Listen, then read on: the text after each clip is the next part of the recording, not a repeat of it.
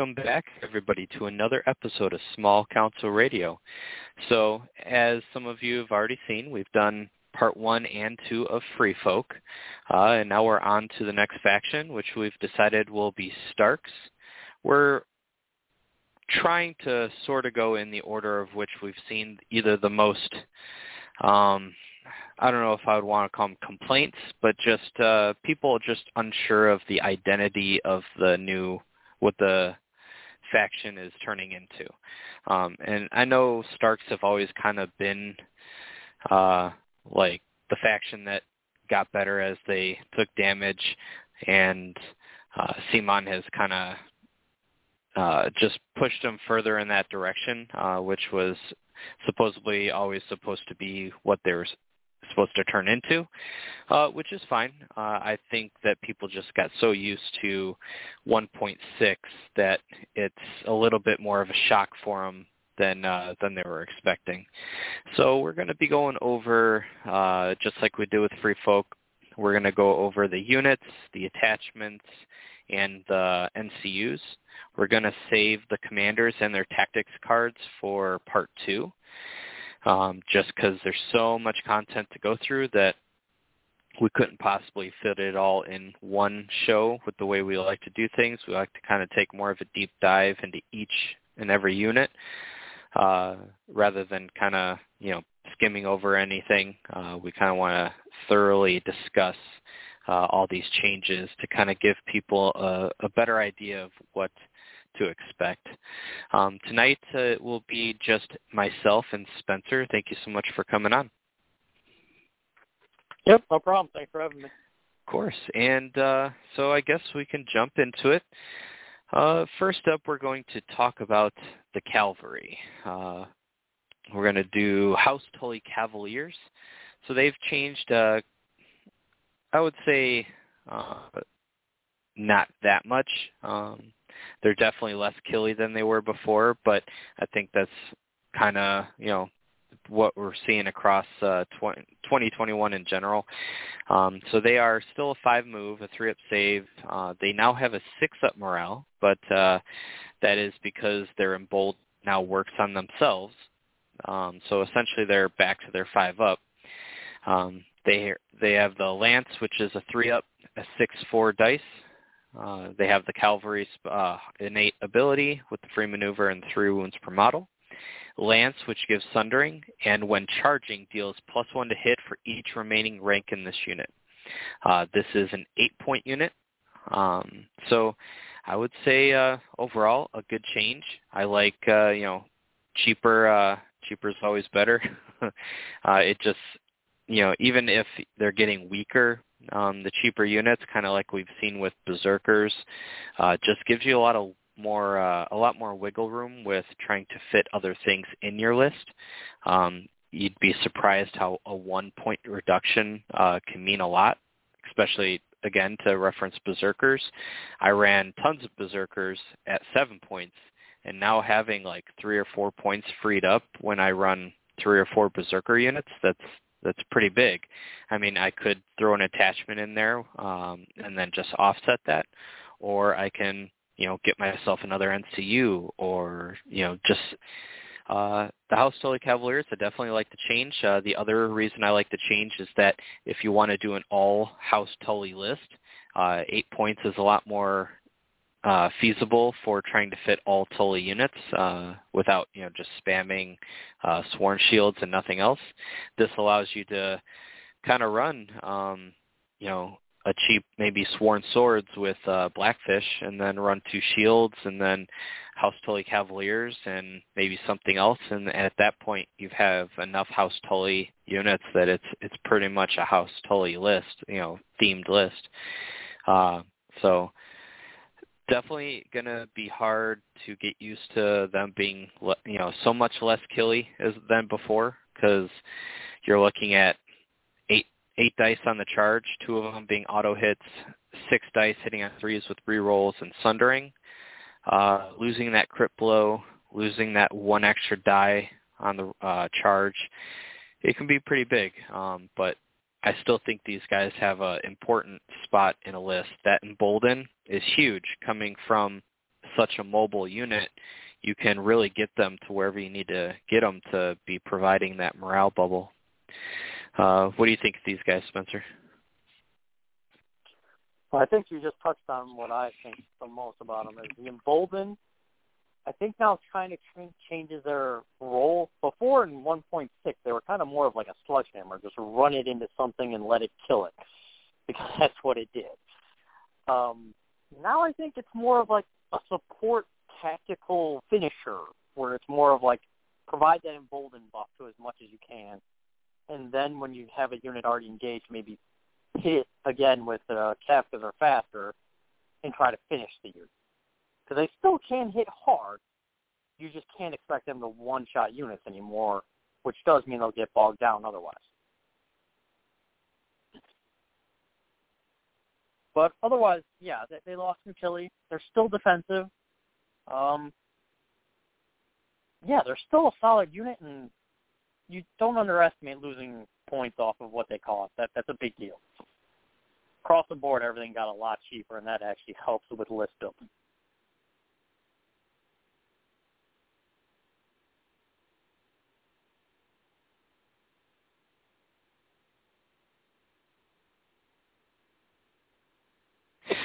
Sorry, I was screening a caller there. Yeah, I definitely agree with the Embolden. I think Embolden is definitely a great addition, to any army. I mean, even when you see a Embolden on a commander, I mean, it's huge in my opinion. And I mean, you correct me if I'm wrong, Spencer. I think Embolden on the Tully Cav is the only time we see Embolden not on a commander? I believe so. I don't think anything else has Embolden other than, that's the only non-commander one, and even then, there's only, 2 or 3 commanders that have it? Exactly. So I think a lot of people are going to take it for granted because Starks already have an average to great morale. I wouldn't say they're like amazing morale in most cases, but they have an average to great one. And you throw this in the mix, and now you're taking it from that range to great to amazing. Because when you're scaling from only between usually a 5-up, 6-up, 7-up, +1 is huge. It's the difference from making an average morale go to above average go to amazing. So I think these guys being so mobile, even if it is only short range, is really going to you're going to see their ability to give it out to a lot of different units very easily. But we do have a caller. I appreciate you calling in, especially on tonight. We're kind of a little on the shorter staff side. We have with us Cyrus Moore. Thank you so much for coming on. Hey, yeah, no problem. And if you guys are ever short-staffed, throw me a message, and I'd be happy to come on and fill some airtime anytime you guys need it. Yeah, I appreciate that. We actually short-staffed. Brett's on vacation. Jose is still in barber school for another year, unfortunately, but he is definitely still a part of the team. Chris he coaches sports for high school kids, I believe, and then it's I think planting season for Craig because he's a farmer.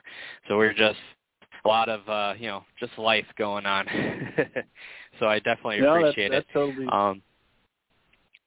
That's totally understandable. I'm not doing much myself today, other than sweltering in my house. I just found out today that my air conditioner has decided to stop working, so I'm baking. But otherwise, unoccupied. Yeah, our air conditioning's working well, except for both our SUV and our van. The AC is out. So if we want to go anywhere, then we have to suffer.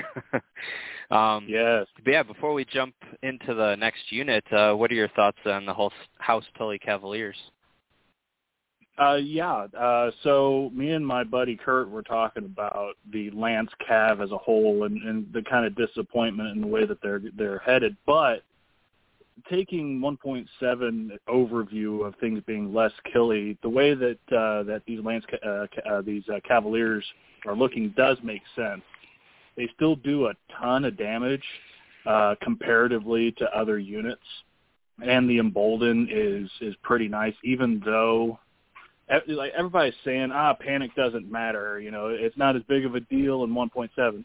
If you take 3 wounds after you just got hit, it's going to matter. You're going to still feel that. So having the extra morale will help you from the Embolden, and the fact that Lance Cav still have Sundering even if they're engaged. With their 3-up defense, there's not a whole lot that's going to stand up to them other than another Lance Cav that's going to be able to punch through their armor and not be punched through by the Sundering hits. So I'm just fine with the way that the Cavaliers are looking. Yeah, and you know, for anyone that has kind of played them or and not really impressed, just also, you know, try to consider the fact before Lance Cav, you know, the Cavaliers and the Knights of Casterly Rock, they were just so effective. My wife did a tournament a while ago. It was one of the Indianapolis tournaments. We did a team tournament, and you know, it just ruined her day when a Knights of Casterly Rock charged a unit of her warrior sons, and one-shotted them. Just blew them off the table in that one shot before she even could use her faith tokens to up her save. Just one shot, dead. Nothing should do that in any game, in my opinion. It's one of the worst feelings ever. And it didn't happen just once. It happened twice in the same round. He had 2 Tully Cav charge 2 warrior sons, both one-shotted, just dead. And this toned down Lance ability. Yeah, exactly. It gets nuts sometimes with that critical blow, which I'm really happy to see, you know, CMON give out critical blow very sparingly. And I still think, you know, the Lance, even though in my opinion it doesn't make any sense, but the Lance having Sundering always, not just on the charge, is also huge. You know, 6 dice hitting on 3s with Sundering when stuck in combat is big. I mean, it's still a nice whack in the face, and if you really build your list around it with like Rob Commander or something and have the ability to just retreat to get that charge again, I mean, it could be big. And it also means, you know, the charge, all it gives you is the rerolls, which is big, but it gives you rerolls and 1 to 2 auto hits. That's not amazing, but so it's not amazing, but it's also nice.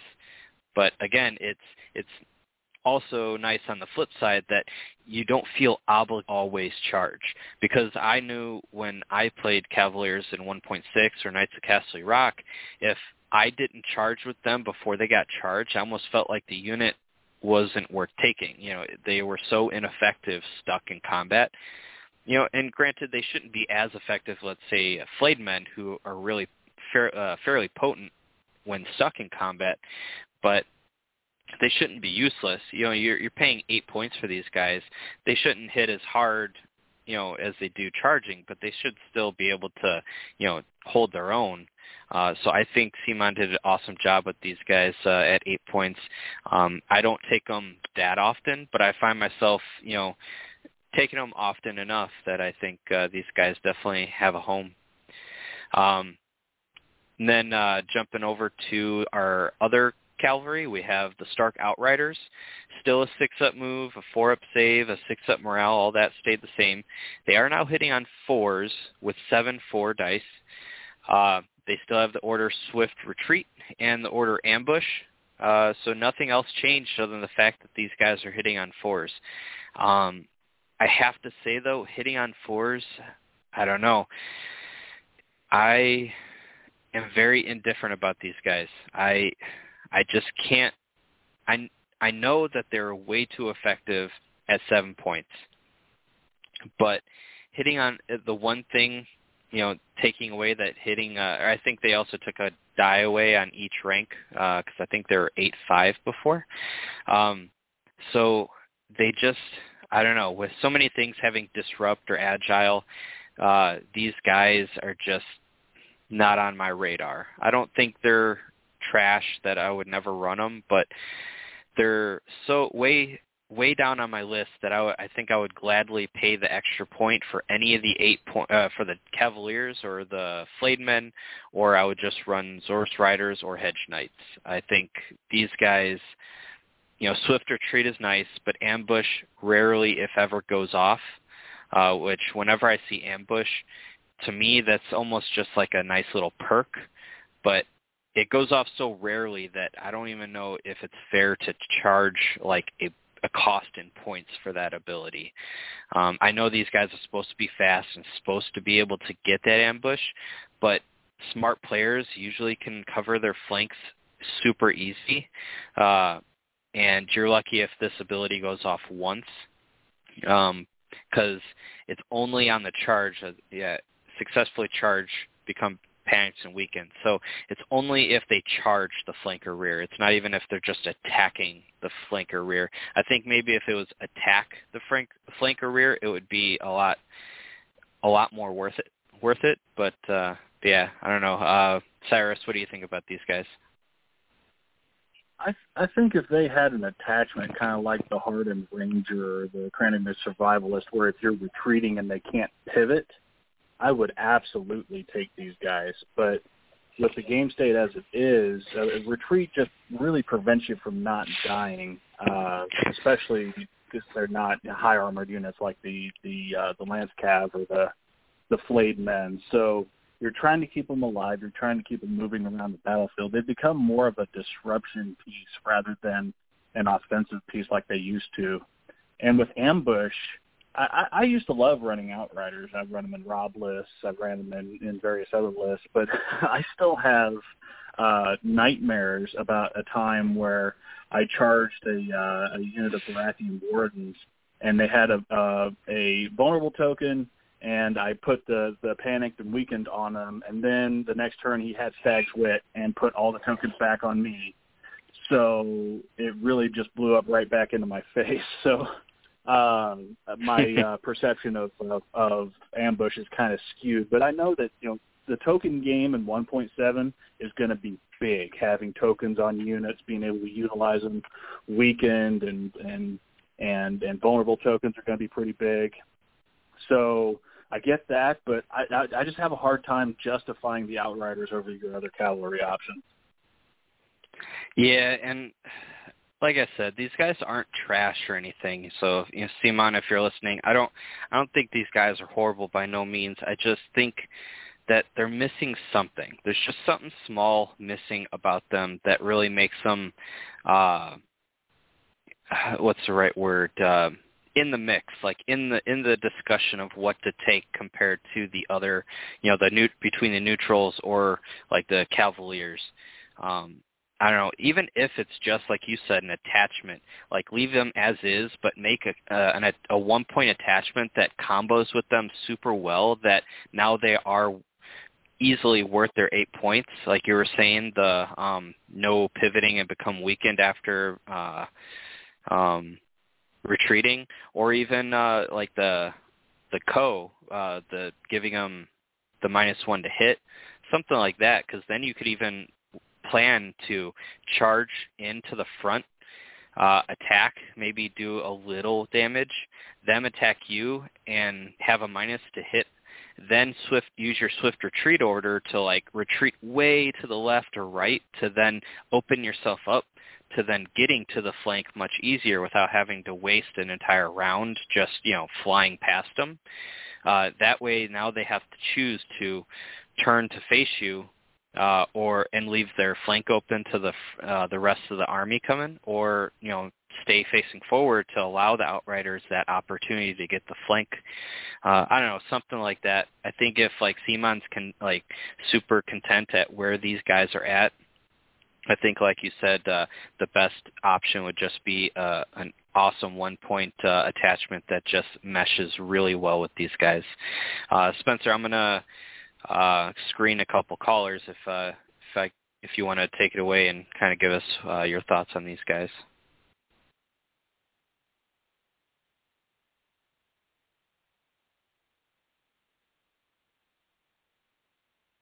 Still there, Spencer? Well, looks like the caller is taking over the show. Oh, there you are. Okay.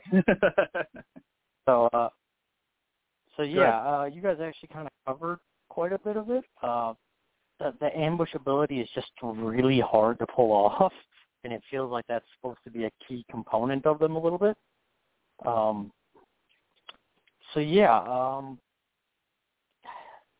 They're not bad.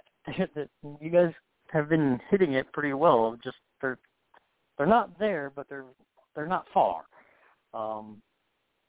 Right now, it's hard to say justify would they be more competitive over Hedge Knights, or even if you're really looking for a flank unit, the Zorus Riders who have the elusive escapes. They're not far, but they're missing something small.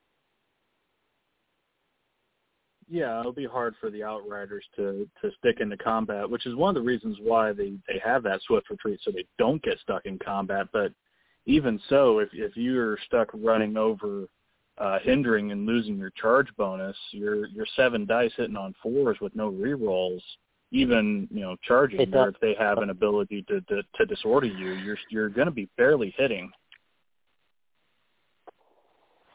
Yeah, it doesn't end up doing much unless they feel panic. All right, and panic is not nothing. Oh, go ahead. Yep. No, you're good. If you want to finish your thought before we jump over to the next unit. It was just repeating what I was saying earlier. Panic in 1.7 is not nothing. There's still a chance that you're going to take an additional 3 wounds. So when we're talking about offense, we still have to take the panic into account. It's still going to be an additional set of wounds if they fail on top of the damage that you do. So that's really kind of what you're hoping for when you might not be hitting as hard as you used to. Yeah, we'll have to see how it goes. I'm definitely going to have to try to, for lack of a better term or words, force myself to include these guys into my lists more, just to know that I thoroughly tested them out before I really give my final decision on these guys. But just from the little bit that I have played them and just from on paper, I can't see myself really choosing them over the other 7-point options. And then, again, I would still rather spend the extra point and the upgrade to Cavaliers or Flayedmen. But yeah, so we'll have to see. Going on to the next unit here, we have the House Tully Sworn Shields. So they still have a 4 move, a 3-up save, and a 6-up morale. They now hit on 4s with 7-5-4 for dice. Their shield wall is changed a bit. It's when being attacked in the front or flank, you block +1 hit for each of its remaining ranks. It's an order, so only once per round. So if you're at full ranks, you're going to block 3, 2, you're going to block 2, and 1. At your last rank, you're only going to block 1. We won't be talking about it in this show, so I'm going to just mention the combo with the Mormont Vet, and that's because there's not much that has changed. I believe. Oh, I guess it did change. So before it was just you block 1 for every destroyed rank. Now it's for every destroyed rank +1. So you get an 1 initially. So and that's not an order, if you put that in this unit, making it a 7-point unit, you will then, no matter what rank you're at, block 4 hits. Granted, the shield wall will only trigger once, but that's still huge. Granted, in mine and Spencer's playtesting, even though the unit is nearly unkillable, 7 points with very little offense, I mean, they're really only good for sitting on an objective, and do you really want to invest 7 points for a unit sitting on an objective, I guess is what you'd have to ask yourself. I mean, if there's only 3 objectives, I guess that's not horrible because, you have one of them, and then you can dedicate the rest of your forces to harass the other 2.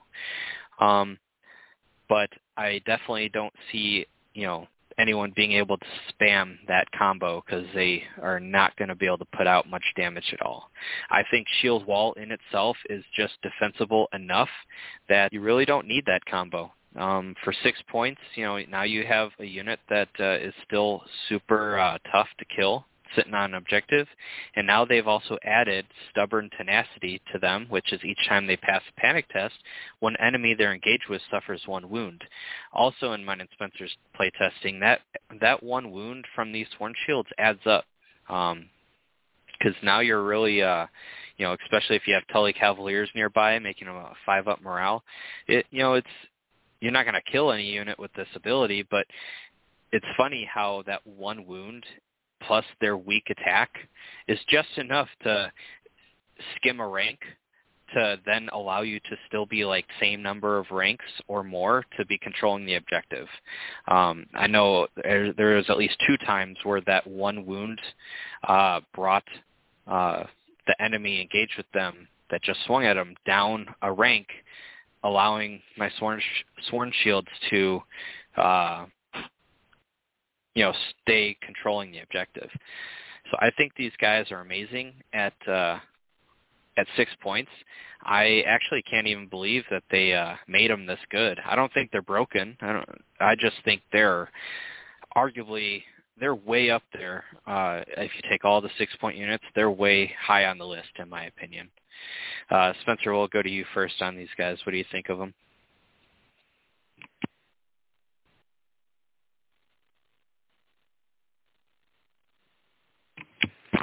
I think you're still muted, Spencer. So, yeah, they're very defensive. That's what they're going to do. They're not going to go down easy. And that Stubborn Tenacity, yes, unfortunately, it went against me and hurt me. So they're a really good 6-point unit. Their problem is their lack of damage. Now, the good news is the Stark deck has a couple of cards to help boost their damage a little bit. But they're a great unit that just sit on an objective and be like, come at me. What are you going to do? They're slow, so they're going to struggle to get there. But, yeah, they're a very nice 6-point unit. They really are. Their only downside really is their lack of damage. But often you're not going to need Shield Wall more than once in an activation or in a round anyway. So, yeah, plenty of defense. Yeah, and I think these guys are going to be, depending on your commander, are going to be an easy pick for a commander unit. Whether or not you want your commander to be more defensive or offensive is really going to be what you're going to pick between the Sworn Shields or the Berserkers, in my opinion, are like the 2 go-tos for commander units. You could make an argument for Blackguard as a neutral 6-point option, but at that point I think it'll really come down to the rest of your army. If you're running like panic heavy, I would say otherwise you're really looking at Sworn Shields and Berserkers. Cyrus, what do you think of these guys?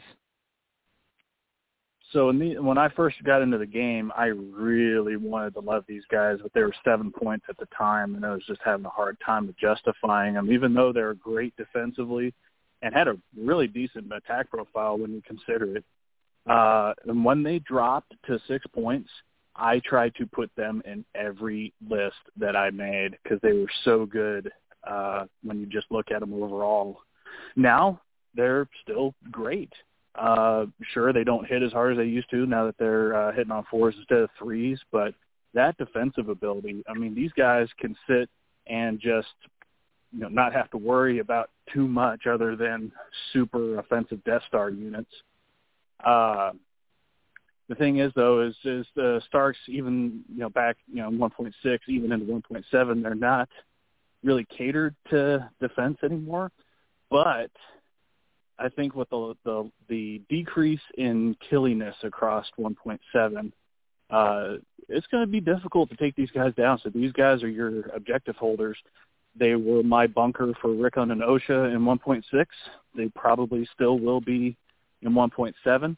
Rickon gives a +1 to morale, so they're going to be passing their stubborn tenacities at an even better clip.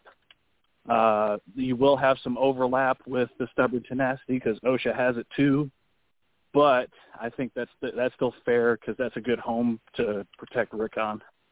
And they're going to be taking wounds from stubborn tenacity. They're going to be taking hits from Counter-Strike. They're probably going to get avoided in that case. So, good unit. Yeah, I think we'll definitely be seeing a lot of these guys still hitting on 4s. I think is what they should have been. Hitting on 3s just seemed odd for how defensive they were in 1.6. I know they were slow and all, but I don't know. 4 just seems to be what they should be at, especially in 2021 with a lot of things going to 4-ups to hit. You put something with Stalwart in these guys. Even if you just have Emboldened from the Cavaliers next to these guys, having a 3-up, 5-up, or a 3-up, 4-up, and shield wall, if you don't attack these guys more than once a round, good luck ever killing them. Like, you would have to have a super expensive unit hitting really hard to really get through these guys, or you'd have to roll really bad. Now, again, you're not going to want to spam these guys. You're going to want to take them in moderation. I think running just one of them would be like perfect. Easy objective sitter and for 6 points. And a lot of the times, your opponent might just ignore them once they've if they have played against Sworn Shields enough, they'll probably just know that it's not even worth it to attack them unless it's like vital to victory. They'll just leave them alone, and it'll allow you to kind of focus the rest of your forces on, other parts of the field. But yeah, I definitely like these guys a lot. Going up to House Mormont She-Bears.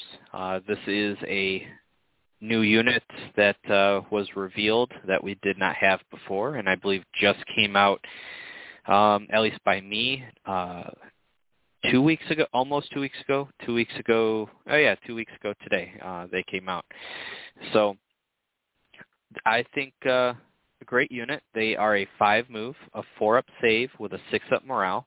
They hit on 4s with 7.54.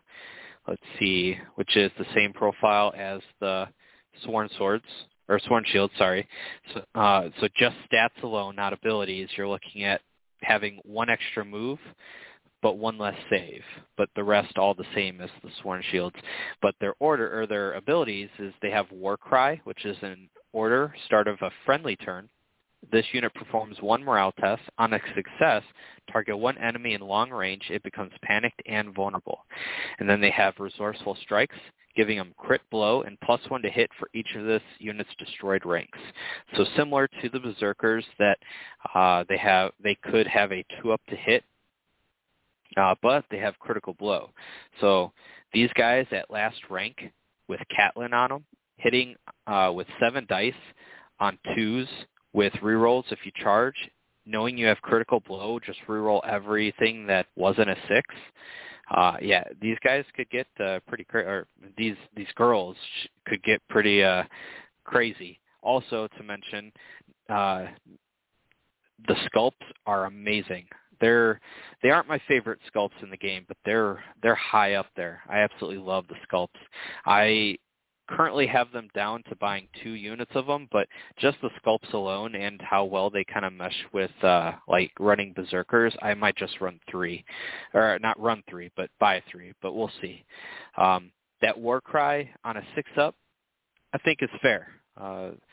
You compare Warcry 1-point attachment Lannisters in Poor Fellows, and now what are they, a 4-up morale right now? Or are they a 5-up? I can never remember. But either way, a 4-up or 5-up with Warcry is almost a guarantee. I think 6-up, a little better than 50-50, and so I think it's definitely fair to have this on this unit. You'll pass it just enough to make it a very strong ability, and fail it just enough to where you won't feel like it's an auto placement. Cyrus, what do you think of the She-Bears?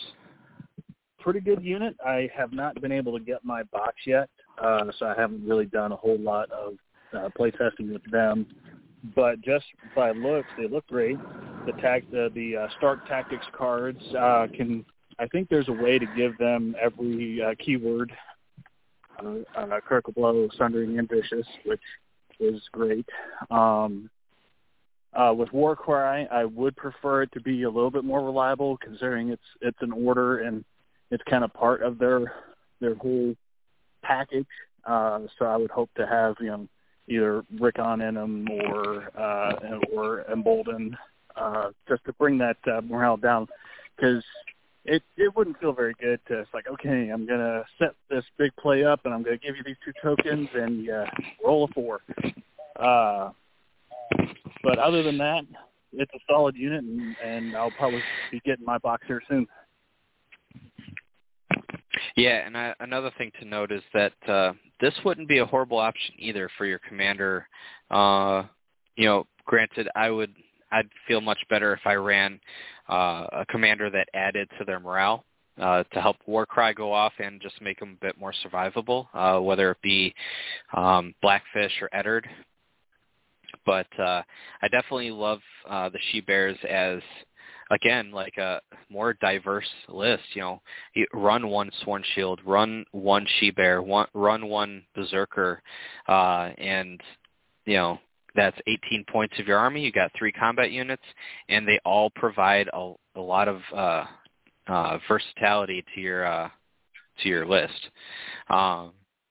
Spencer, what do you think of these guys, the She-Bears?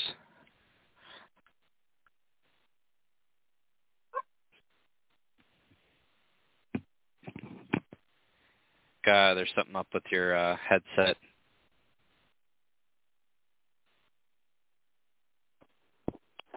So they're an interesting unit. They're a unit I kind of can't wait to try because it's one unit we haven't done yet.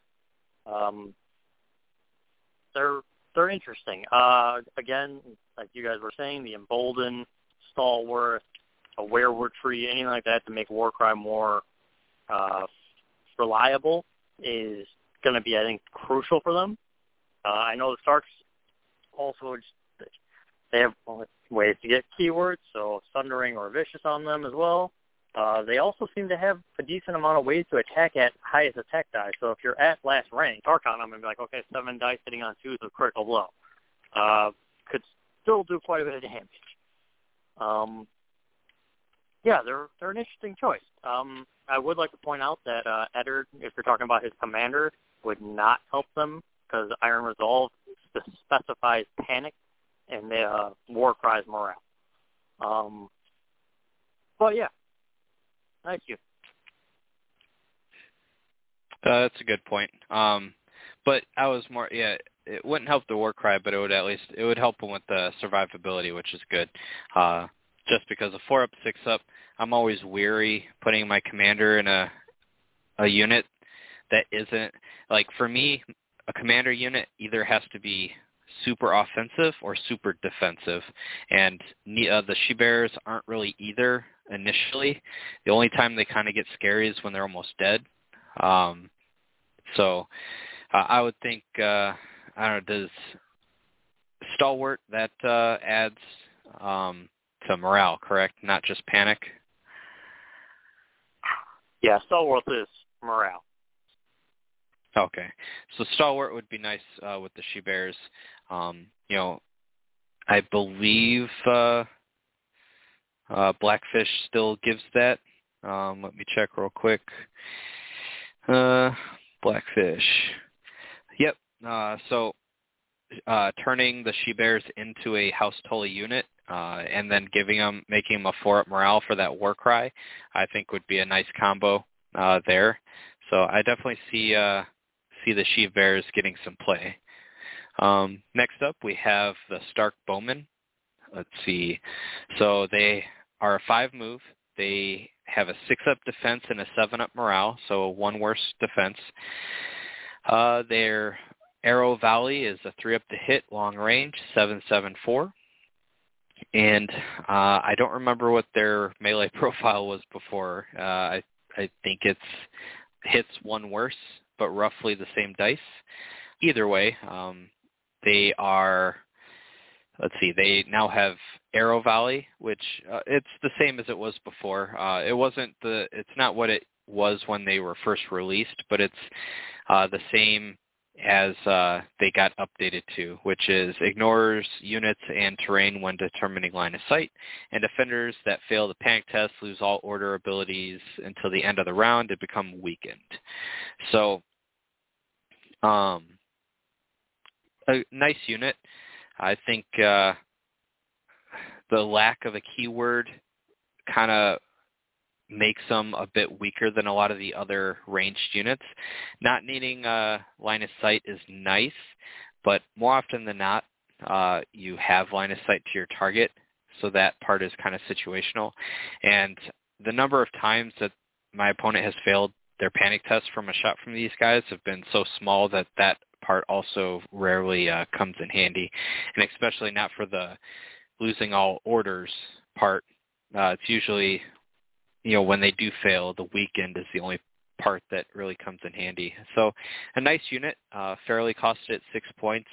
I think these guys definitely have their place, but I think they're kind of on the lower end of the utility of a ranged unit compared to a lot of other armies. Other armies, like for me, it's easy to add Bowmen or Lightbringers or something because of their the potency of their attack. These guys, I don't know, it really it relies on the list a lot if I even include these guys. But they're good. Spencer, what do you think of these, of the Bowmen? Yeah, they didn't really change much. So, I mean, their role still is kind of the same. I would like to point out, though, that they're one of the few 6-point units that naturally hit on a 6, or on a 3+ for a 6-point unit, and being a ranged unit at that, that's at least something going for them. But yeah, it's not easy to find really a place that they fit, because that ignoring line of sight and failed panic, it doesn't come into effect very often. There's no minuses unless there's a corpse pile around. It's a little frustrating that they seem to lack a role other than being ranged. They don't provide the support that you're hoping for a ranged unit to bring to your list. But they are good at what they do. You just don't get to benefit from their rule all that much.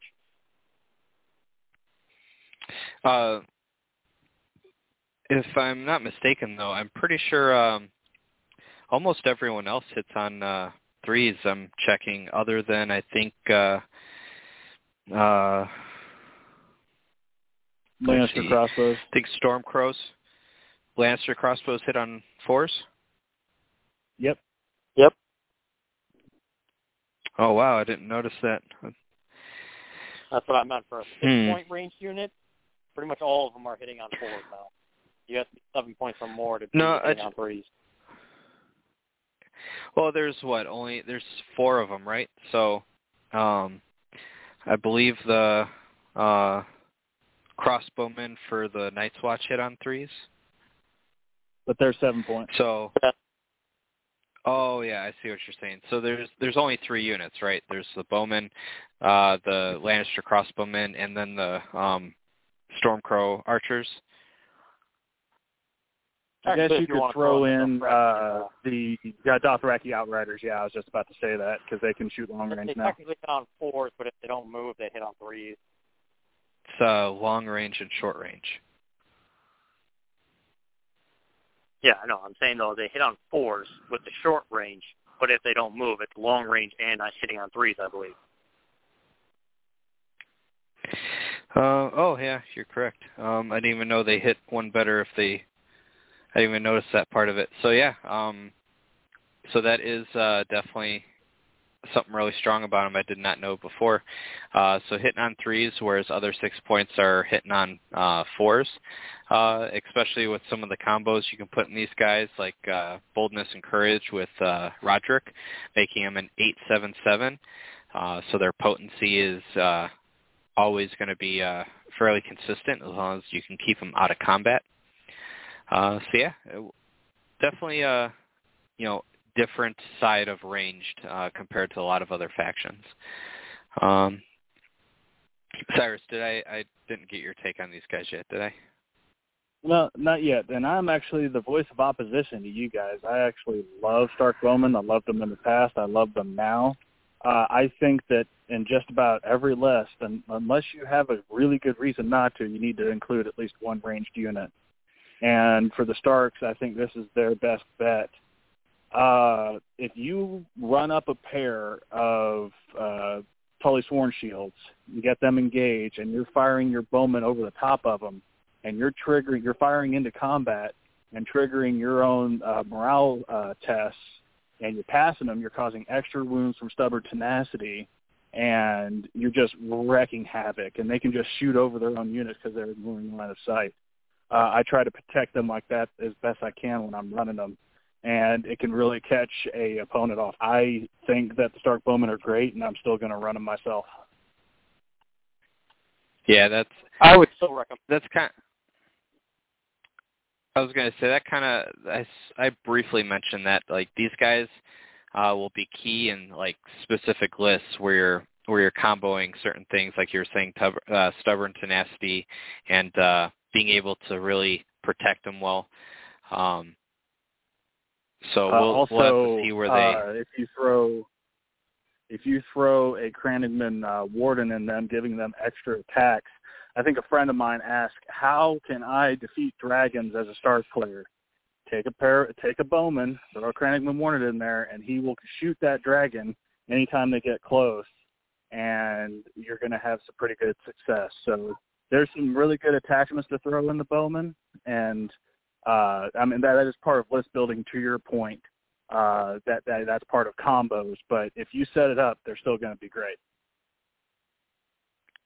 Yeah, the Krannigman Kerr will get into, but from my experience with him, he seemed like on paper he seemed broken, like a free attack just for moving within long. But me and Spencer have been playing a lot with that ability, and it's actually fairly easy to ignore it because it only triggers on marches and maneuvers.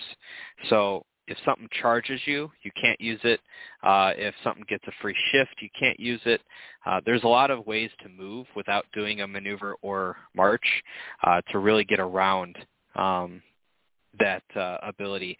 I've done it before to, I believe, Spencer, where because it also needs to be line of sight, moving in such a way that that I was able to maneuver or march, I forget which of the two, and ended my march out of line of sight, and then it couldn't trigger again, or it couldn't trigger.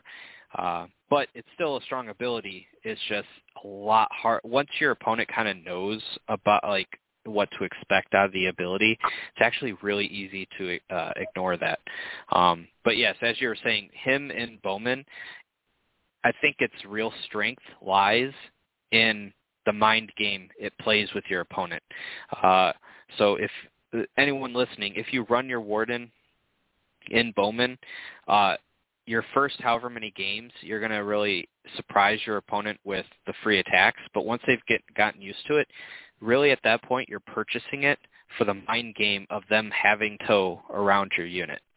But again, I mean, it's 1 point, and playing mind games like that is, it can be well worth the 1 point. Moving on to Krannigman trackers, I want to say, so their move, defense, and morale all stayed the same. Their Krannigman bow is a 4-up to hit 7.64, and their tracker's blade is a 4-up to hit 6.43. They have swift retreat. After an enemy completes a melee attack on this unit, it performs 1 retreat action, and order hidden traps. When an unengaged enemy in long range performs any action before resolving that action, the enemy suffers 1 hit for each of its remaining ranks and suffers a disorderly charge on dice rolls of 1 or 2 this turn. I don't know. I loved the way they were before. This is probably one of my biggest disappointments with the changes. Definitely still have utility with these guys. Hidden Traps, I think, is just a little too weak, as we mentioned with the discussion of Free Folk and the Free Folk Trappers. I think maybe it just needs to be even something as simple as 1+1 for every rank remaining, because then at least you're getting 4 hits at full rank units because they're still getting their armor save. So on a average unit, you're doing 2 wounds, and at least doing 2 hits on a unit with 1 rank or something. I don't know. Just 1 hit for every remaining rank just doesn't seem to be good enough for how weak the unit is now, because it no longer has the free attack after a maneuver. I mean, these guys they're there for support, but their support of being hidden traps is barely pinging anything off of an opponent, and they're 5 points. So these guys, in my opinion, they're just kind of a disappointment for me. I'm going to have to, I like the Outriders, I'm going to have to give these guys a fair shake before I make my overall final decision. But yeah, I'm not really sure where these guys fall in any of my lists, even with Howland Reed as commander. I'd almost just rather take Jojen and Mira and not take any Crandingman trackers, which is kind of sad for me.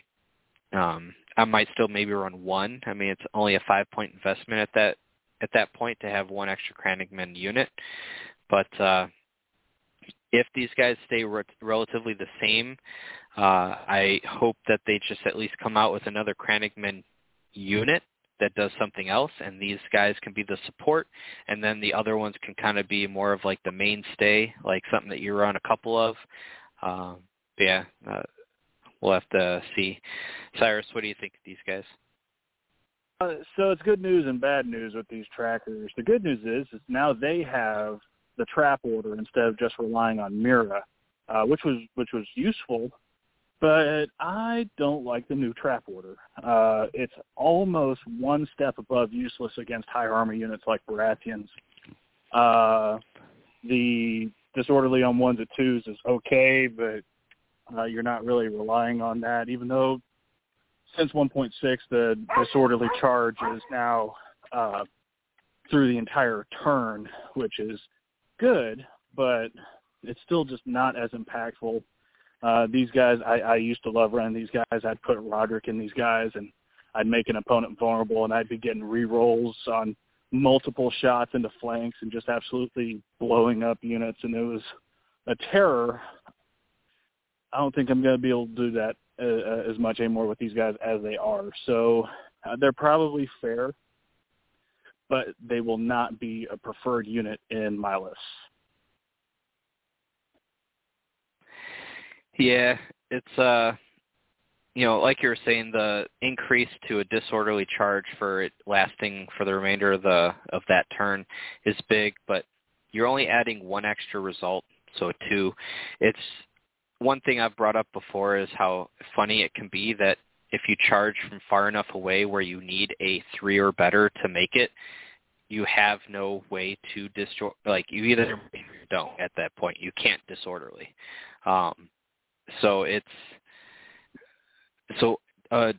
Needing it on 1 and 2, it rarely comes up. I think in all of my games ever, which is a lot, I've only ever even seen it happen between me and my opponent, maybe 3-4 times, where they actually rolled a 2. Because rolling a 1 is irrelevant. That's a disorderly either way. So it comes down to the hits. That part is like the main reason you're using or wanting the hidden traps. And just, 3, 2, or 1 hit, if they're at 1 rank and you're doing 1 hit, I mean, they're still getting an armor save. So there's a good chance that even trying to use hidden traps on a unit with 1 rank is almost never going to do anything. And it's not like the hidden traps cause a panic test. I do like the fact that they are hits. Auto wounds was a little crazy before, but I would like it to just be, even if it's just 1+1 for every rank. Spencer, what do you think of these guys? Yeah, their main ability is supposed to be that hidden trap, I feel like, and it does feel be enough if it was 1+1 for every rank and a disorderly on a 3 or less. I think then it would actually be a very good ability, and you go, okay, as a one-of in an army to disrupt my opponent possibly, okay. It does feel a little bad that I'm not sure how often they're going to even get to use those short bows of theirs without the quick fire. More testing, I guess, will determine whether or not they're worth it, and time will tell. Hopefully, we'll find out. Yep, I think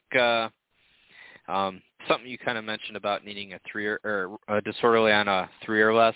I think it would even be cool that maybe it was for every wound you take from hidden traps increases the disorderly by 1. So if you do a single wound, it would be a disorderly on 1s and 2s. If you take 2 wounds, a disorderly on 1, 2, 3. And that way, like, if they do add 1+1 for every hit, you're rolling 4 dice. Again, on average, you should only fail 2 on an average defense unit, making it a 3 or worse, a 1, 2, or 3 for disorderly.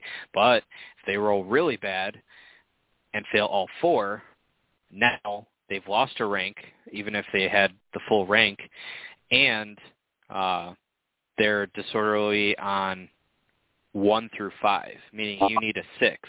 Now, saying that sounds super powerful, and it is, but we're also factoring that they would have to fail all 4 and be at full ranks for that to even be a thing.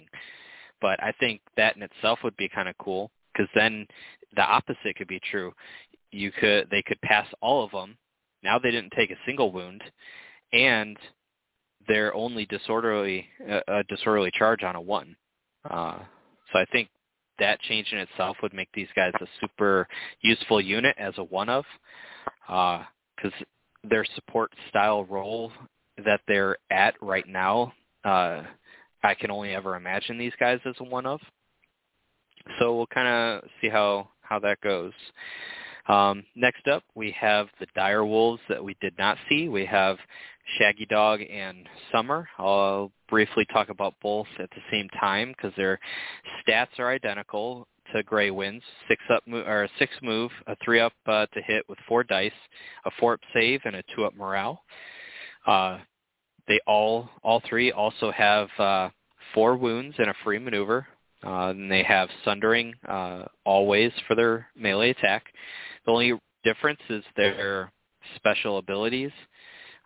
Shaggy Dog has Vicious and gets +1 attack die for each wound this unit has suffered, which I know the intent is that it's for every wound they have on them, but someone could argue that if you take a wound, then heal that wound, you've suffered that wound. So you would have a permanent +1 attack die by the exact verbiage, because the fact that you healed it does not change the fact that you suffered it. Does that make sense to you guys? Yeah, but I think that's pretty clearly not the intent. Yeah, I know. I'm throwing it out there for people that are reading it and for any that might have been confused about it. But I just wanted to add it in there because if you're going by the exact wording, there's more merit to that by raw than there is not. But I would only imagine the intent would have to be, because that would be ridiculous. My Shaggy Dog has 12 dice hitting on 3s with Sundering Vicious. Take that. Because, it would get pretty ridiculous pretty fast. At least this way, at max, you could have 7 attacks hitting on 3s with Sundering and Vicious, barring any outside effects that you can add to him somehow. And then Summer has Brand's Protector. After Bran Stark's unit is attacked, this unit may perform 1 attack or charge action on the attacker. So I would have to say that between all 3 wolves, even though we've already gone over Grey Wind, I'm going to throw them in the mix here of how I rank them. before in 1.6 says Summer, Shaggy Dog, Grey Wind. I am now completely flipping that. Not, I guess, flipping it, but I would say that it's probably Grey Wind, Shaggy Dog, and then Summer. So I would even say Shaggy Dog could be better than Grey Wind, but that -1 to hit for the Disrupt is huge to keeping him alive, whereas not having that -1 makes Shaggy Dog and Summer a lot more vulnerable to being one-shot with only having 4 wounds. So that's ultimately why I put Grey Wind above Shaggy Dog. But it is a little sad to see that Bran and Hodor got the big nerf hammer as well as Summer. I feel like they need, we'll talk about Bran and Hodor in a second, but I feel like they need a little boost. Grey Wind and Robb, awesome. Shaggy Dog and Rickon, Osha, awesome.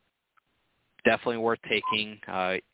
Easy 3-point investment with the plus the attachment point cost. But Bran and Hodor and Summer, I just can't see myself ever taking them. The only way I would ever take them is if I wanted to run all 3 dogs, and I've already purchased the other 2 plus their attachments. But I don't know. That's just me. Spencer, what do you think of the Dire Wolves? Personally, I would actually put Shaggy Dog above Grey Wind, but that's more of a personal preference. I like the ability of if I do get hurt, I have a bunch of attacks. Yeah, the Dire Wolves are nice, and specifically, like you were saying, unfortunately, Bran and Hodor are been heavily nerfed, and it makes Summer less appealing to take them. Whereas Shaggy Dog with Rickon and Osha are really nice combo, actually. I would take them. I think I even have a list or 2 with them. Well, yeah, because even so, if I'm not mistaken, let's see, Rickon is 1 point, which then gives you Asha for free. And the important part of that is I was thinking, because we're going to discuss them in a second, but I wanted to bring up a combo, is even putting them in some She-Bears, because Rickon +1 to your morale test rolls. Granted, when destroyed, you give your opponent a victory point, but now they're a 5-up with Warcry, and Asha will give them Stubborn Tenacity, so they're passing, if they pass a morale test on a 5-up, your opponent will take a wound, and they have Counter-Strike. So you're really going to want to ask yourself, do you want to go for that extra victory point by attacking them? And you could always, like you were saying, Cyrus, with the Bowman, now you have another unit with Stubborn Tenacity, and you can, start fire if they really do try to go after this unit to get that extra victory point. You can try to tar pit them and start shooting at them with the Bowman, which could combo really well with Warcry, because if you Warcry that unit, now they're panicked and vulnerable. So now when you shoot them with the Bowman, you can use that panic token to help make them fail, to weaken them. Now the weaken helping, the She-Bear, it's just a vicious cycle. It's so good. Everyone, just take it. Just take it, and we'll call it a day. But yeah, so with that said, Cyrus, what do you think of maybe that combo in particular, plus the Dire Wolves?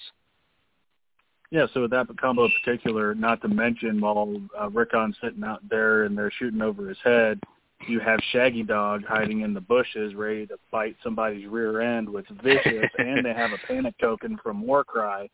That's pretty scary looking. I actually did make an all the wolves list. I only have 3 combat units along with the 3 dogs, but I swear if you see that across the table from you now that the wolves are as powerful as they are, you're going to be concerned. Even I do totally understand that Bran and Hodor, along with Summer, are on the low end. They're still pretty sturdy. I put Brandon Hodor in Bastards Girls to try to take good advantage of an extra wound from a vicious unit. And if you retreat and you get the full distance die, you're still a threat at long range with the Bastards Girls. So that was the best combo that I could think of for Brandon Hodor, but it's pretty thin. He is pretty much on the weak side. The Wolves as a whole, this kind of brings up, because I mentioned the last time I was on that the Stark playstyle has kind of taken a bit of a dip for me, and this is not pining for 1.6. It's just when Michael Chenal came out and said, everybody loves Wolves. Wolves are part of the faction identity. That's why we made them such strong units now. I disagreed. Everybody brought Wolves not because they loved them, but that they won games at 0 points and having those free activations. I think that's why everybody brought them. And having them be 3 points, and you're going to be hard-pressed to fit more than one in your list, it's just kind of contrary to what I was hoping for. I was hoping for more of a direct bond where the wolf has to activate, after that unit activates, and they still be 0 points, and they don't get the extra activation and all that. But that being said, even though this wasn't what I was hoping for the Wolves are still pretty strong as a whole, and if you still bring one of them, they're still going to do some work, although they're still going to be kind of squishy, and if you make a mistake, they're still going to die. So you have to protect them. Yep, and to kind of expand on your point about the bonding part, it'd be cool to see like an attachment summer. So what you could do is you can keep the Wolves the way they are right now, 3 points, but it only can be taken if you take their corresponding Stark. But you could also do like a bonded version that's free, or even just 1 point. That way, you still get the unit. Maybe it's a dumbed down version or something. I don't know, or maybe it's just like an effect, like the eagle or the bear or the whatever the case may be. That way, you're not getting activation. You could still get the Wolves on the table for either 0 points or 1 point. Maybe bake it into their costs because they're not like super like good, similar to the bear or the wolf or the eagle. I don't know, something along those lines. It'd be cool to kind of have best of both worlds. That way, if you want the souped-up wolf that's going to be running around that is wreaking havoc, you can have that version. Or if you want the more free version that's like a bonded animal, just adding a little effects that, you don't want, because let's say you want all three, but you don't want to sacrifice all those points because you're paying for that activation. You can have both options. I think that would be a nice, middle ground. Spencer, what do you think? Could be an interesting idea to try and implement, but as it stands, unfortunately, you got to pay a pretty good price. I actually like the idea of the skin changer to begin with. I also had the same thought of just having them activate, because I saw kind of the same problem. Is it was just if they were a free activation, whereas now it's kind of like, well, you're paying for a unit, and sometimes, at least when I've been trying to list build, it's not always easy to fit those 3 points in just to get them in there. It's a complex situation. Hopefully, we'll figure out how it goes as the game evolves. Yeah, one thing I would like to see. Vicious makes sense, but I would love to see Shaggy Dog with, instead of Vicious, and give him Intimidating Presence to kind of fit the theme of how Greywind is giving Disrupt. So when he's in the unit, he is actively providing that Disrupt to any other unit engaged with the unit he's engaged with. Now, if you take away the Vicious, Shaggy Dog only has a -1, but he also has that +1. But that's not the important part. The important part is he is granting it to another unit. Let's say Ricken's unit, adding him into maybe put Ricken and Osha in some Great Axes, because now you can kind of try to combo their effect when they take damage with the Intimidating Presence. So you want Shaggy Dog next to Ricken's unit, and now he's actively giving a benefit to Ricken. But I understand why he did it this way. Shaggy Dog's kind of a lone ranger, giving a benefit to other units may not seem like his playstyle. I just think how, with the 3 dragons, how they each are very similar, but they each have giving out a different token. It would be cool if each dog, or each wolf, I was looking at Shaggy Dog's name when I said that, each wolf would have Sundering, and then an ability that was granted if engaged with the same unit, because Brand's Protector is similar in the sense that if you want to perform that free attack, you have to attack the unit that just attacked Brand, which means you're engaged, or at least about to charge that engaged unit. So if Shaggy Dog had Intimidating Presence, it would have a similar feel as the 3 dragons. But maybe that might be too powerful. Maybe they did test that out in play testing. I think maybe if you did give him that, though, because that's, in my opinion, better than Vicious, you'd have to tone down the +1 attack die for each wound suffered. But I don't know, just kind of rambling about some wish listing. So, and then last unit we have to talk about is Eddard's Honor Guard. Movement of 5, a 3-up defense, a 6-up morale. Hitting on 3s with 7/6/4, and Stark Fury, 6 points. I like the unit a lot. I still feel they're lacking a little something, and the reason I say that is because you compare these guys to Berserkers, and for me personally, it's just personal preference, I don't think there's a clear answer. I think it's a toss-up on preference at that point. They're both just as good as each other, in my opinion, at 6 points for Eddard to be in. Because, it's hard to deny that if you're at last ranks with Berserkers, unless they have a way to increase it, you take, even if you fail your panic test, you still take 0 wounds because of Unyielding, -2, and then Iron Resolve, -1. So -3 at last rank. And then that 5-up morale, having the ability to hit on 2s with 9 dice, it's huge. And then you don't have to worry about that Stark Fury timing that is the same timing as Northern Ferocity and Winter's Might.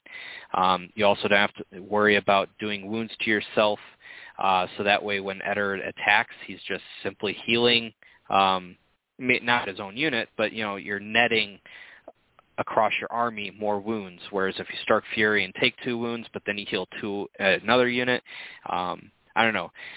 Granted, you're always hitting on 3s with the Sworn Sword, or with the Eddard's Honor Guard, and you have a 3-up defense, and then a 5-up morale with Eddard's Iron Resolve. Again, like I'm saying, it's a toss-up. I think there's no easy answer.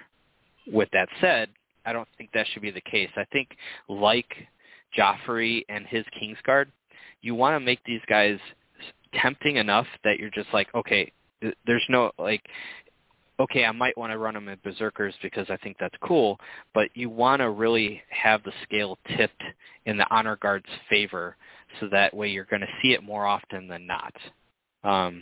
Cyrus, we'll go to you first. Does that make sense to you? Yeah, it makes sense to me. This unit brings up my other issue that I had with the new Stark identity, and that's the self-wounds.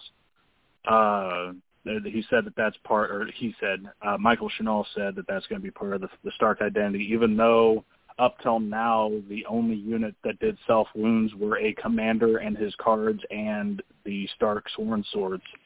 But now that's a wide-ranging faction identity for the Starks now, and it's not really for me, and it hits me with this unit in particular. They still have Stark Fury, and they're still doing self-wounds themselves in your commander unit, which seems really dangerous. I mean, you're going to be riding a really fine line when you're trying to balance your self-wounds and your units that are trying to survive on one rank, and it's going to be sketchy. I'm not saying that I don't like the Starks, and I think that they're going to be bad. Quite the contrary. I still think that the Starks are going to be good. But with this unit in particular, I like that they're 6 points. You're really going to miss Fearless when facing the Lannisters now. You're really going to wish that they didn't suffer penalties to morale anymore. But that's okay. I think they're fair for 6 points, and throw Eddard in there. That's fine. But when you're dealing your own wounds, I might have been happier if it maybe took wounds if you were at full ranks. But if you're at 2 or 1 rank, they didn't. I know it's only 1 wound when you're at 2 ranks, but still, dealing yourself wounds with your abilities and cards, it's just, it seems sketchy to me. But I need to get more games in to see if it really does bite you like I think it will. But as far as the unit itself, I think it's an improvement over the 7 points that they were. Yeah, I think the main thing so before, in my opinion, they're almost the go-to. I think in 1.6 they were the perfect balance of, usually you took Eddard in Honor Guard from my experience, but that was before Berserkers got a huge overhaul.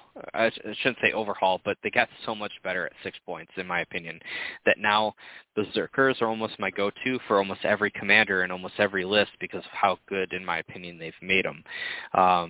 Now, I experiment with some other combos, as I've mentioned before, with like Roderick and Bowman and whatnot. But, yeah, I think before I jump over to you, Spencer, one thing that me and you have kind of talked about is that, with the exception of maybe Stark Fury, because you are getting Critical Blow and Sundering, a lot of the effects that do wounds to yourself to get a benefit, let's say like Northern Ferocity or Winter's Might, what you're getting out of that card to hurt yourself is almost the exact same what some other tactics cards and other factions do for you without hurting yourself.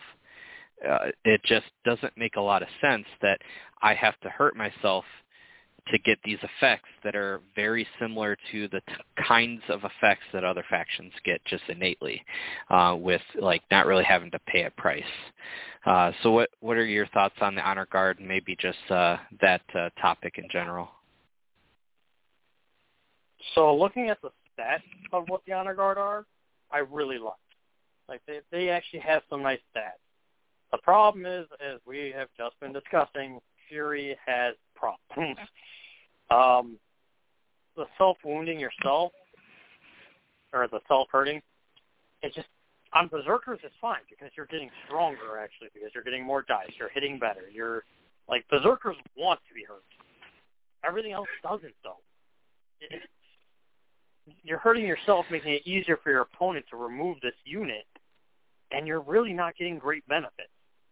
I think they're just a short rule away from having it, or from being the great Honor Guard that you should want them to be, because it is a unique unit.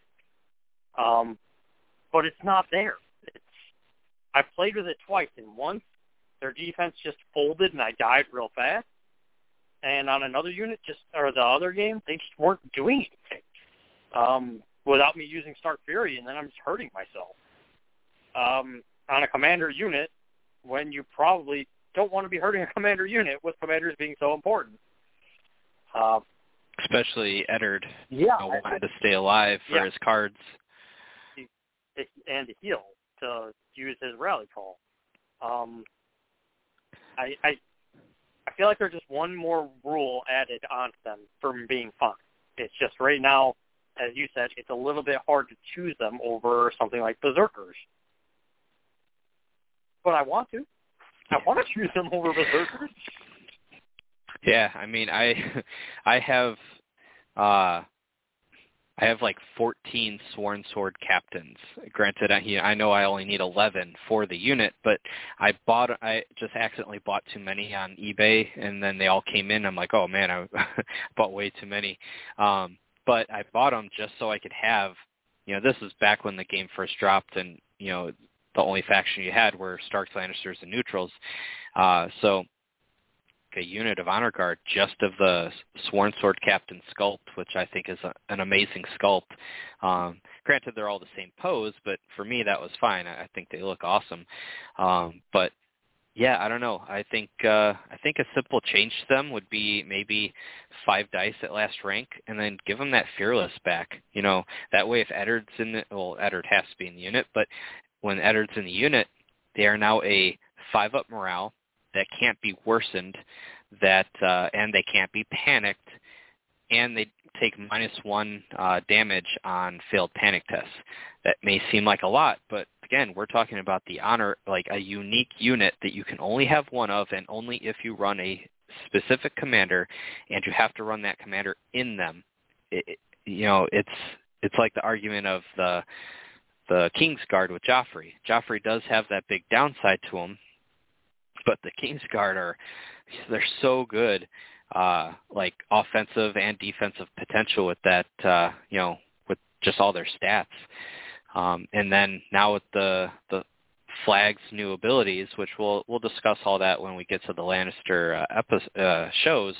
But I don't know. I think maybe those couple small changes would almost easily make them push them over, that tipping point where I'd be like, okay, they may not be an auto include, but now it's enough of a easy option for me that you're going to see Honor Guard over, let's say, Berserkers, 80% of the time, whereas the other 20% you'd run them in Berserkers. But yes, I guess that's just my 2 cents on it.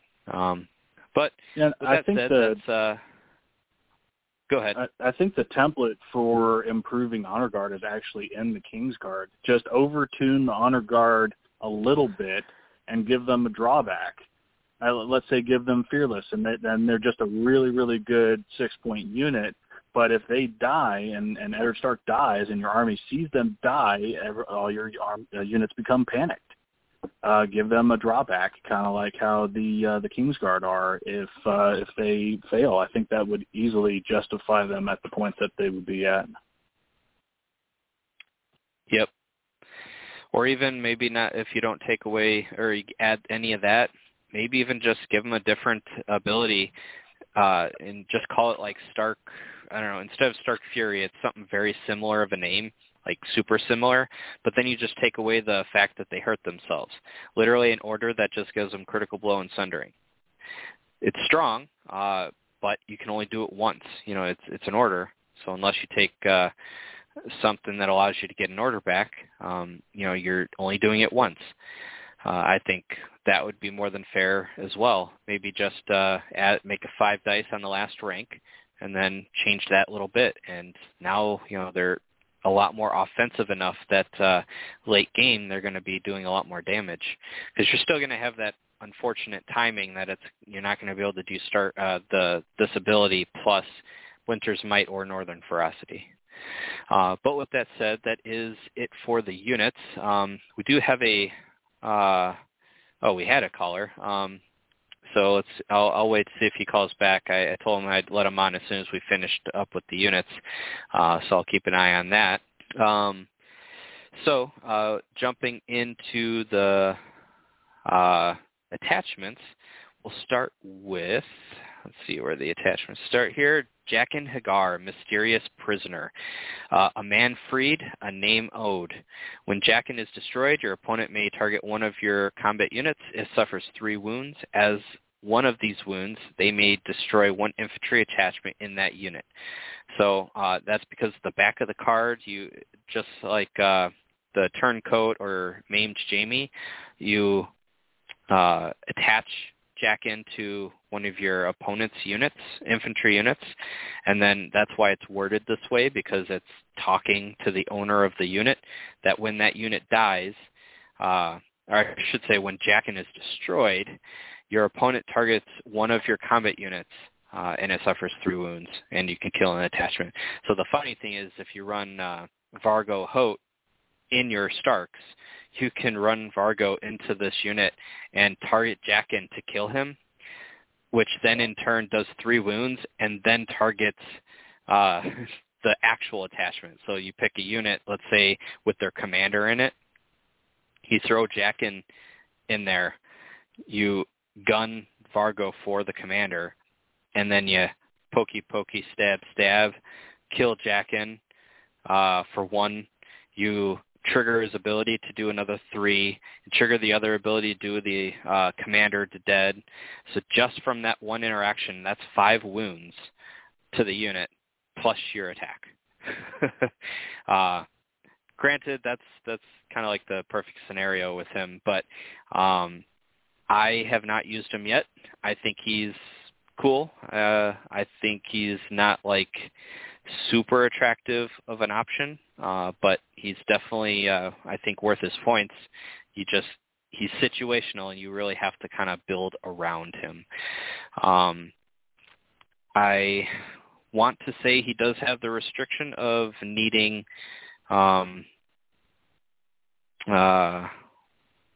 what's her face? Arya Stark. So unlike the other Jaqen, Hagar, no, sorry, that's Syrio Forel.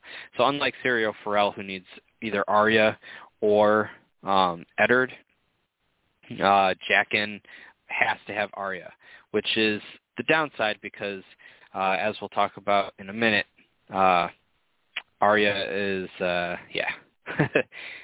don't want to get into that because that's going to be a tangent. So without that, one important thing to note, I don't know if it means anything, but Jaqen Hagar does say an army that includes Arya Stark. Whereas if you look at Syrio, let me find Syrio real quick. Syrio says,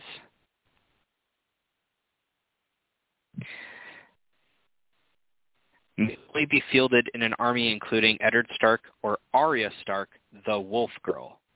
So that means that if there are more Aryas that are released, that you'll be able to run Jaqen with any of those versions of Arya, whereas Syrio will only be able to be ran in an army with Eddard or the NCU Arya Stark, because her sub name is the Wolf Girl.